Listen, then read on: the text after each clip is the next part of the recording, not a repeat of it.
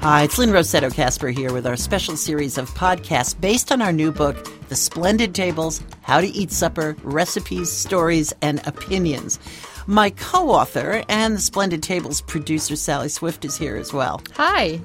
We designed these podcasts to look at some of the more elemental things in the kitchen. But for a more detailed guide to recipes and recommendations, be sure to take a look at our book, How to Eat Supper. You'll find information on that at splendidtable.org.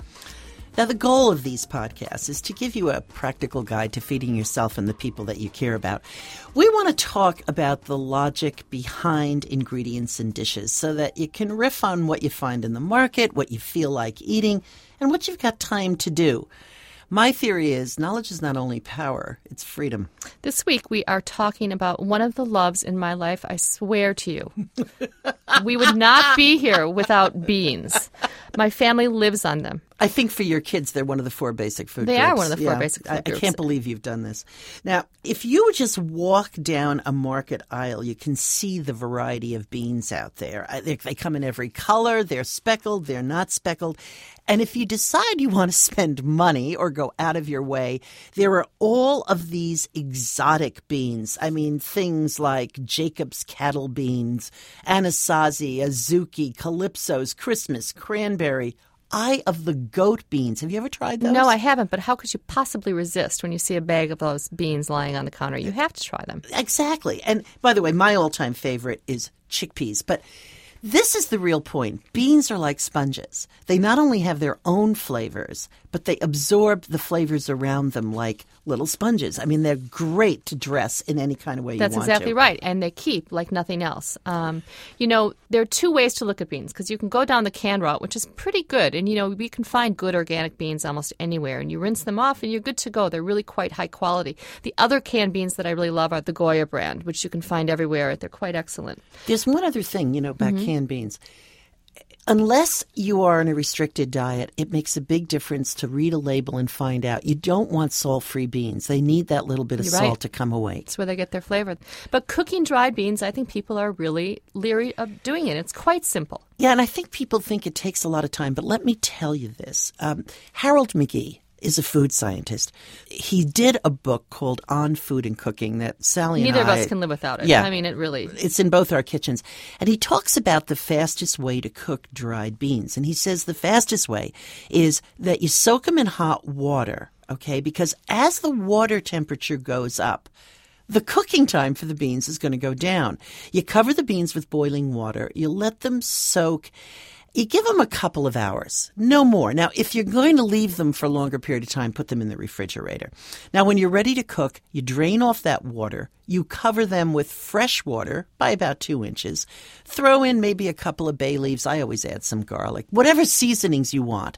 Just don't add anything with acid in it, like tomatoes, because that will keep the beans hard. At any rate, throw in any flavorings you want, and then simmer them really gently. Now, the thing that McGee says that is interesting, too, is two things. One is draining off that water that you soak the beans in helps lessen, may I say, their after effects, which is an interesting thought. It also loses minerals, but, you can't have everything. And the other thing that I thought was so interesting is that those beautifully patterned beans, like Appaloosa beans, that look like, an Appaloosa horse, all those that beautiful patterning, you can keep that pattern more intact if you don't stir them as often when you cook them, which is really so that was sweetly simple. Yeah. I love that. Yeah, because one of the most disturbing things is you buy, like Calypso beans are black and white. They're magnificent.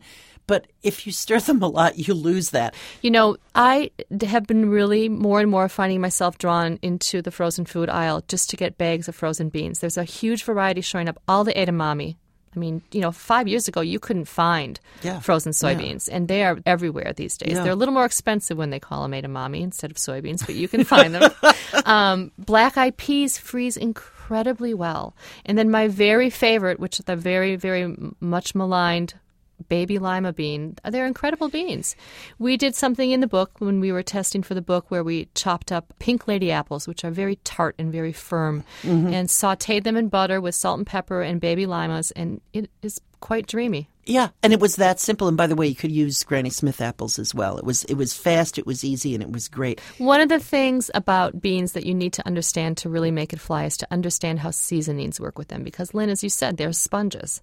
That's right. And obviously you can do the very simple things. I mean, that pot of beans you've just boiled, you know all the fuss over Tuscan cooking? Right. Well, if you want to serve beans, the Tuscans, by the way, are known in Italy. They're called the bean eaters. They love beans. You would just take those beans, cook them with a lot of sage and garlic if you think of it. Mm-hmm. But the idea is you just drain them. You put them on the table. You have oil and vinegar on the table and salt and pepper. Oh, so perfect. And if you want to make a meal out of that, some whole grain bread. And a nice salad, and you're good to go. That's it. And you want to eat Tuscan? That's eating Tuscan.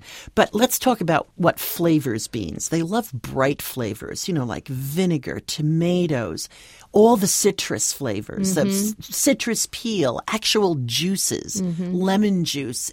Once they're cooked, that's when you can start adding the acids. Now, you do something like fresh lemon juice, hot chili, and a bit of fresh tomato with beans. Unbelievable. Absolutely perfect. But beans, the other thing is they also love warm spices. They love cinnamon. They love cloves. They love coriander. Oh. There's a recipe that we've done in the book for refried beans, which it uses it's insanely simple. It's my kind of backup recipe when I have a whole bunch of kids show up at my door.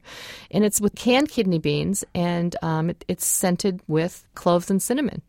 Why don't you explain how you do them? Lightly brown onion and garlic, being very careful. The minute you smell that garlic, you want to add the beans so that you don't burn it.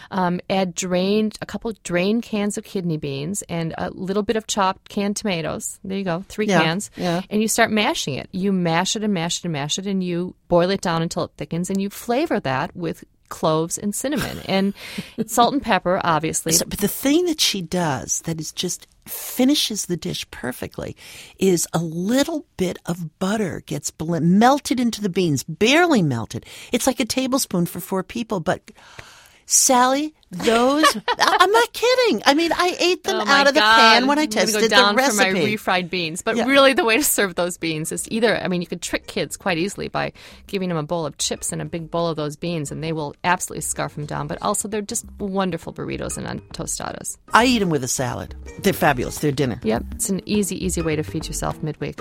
Hey, well, that is it for this week. Have a great one. And for more information on our book, How to Eat Supper, our podcast, and our radio program, The Splendid Table, be sure to visit splendidtable.org. Have a great week, and we'll be back.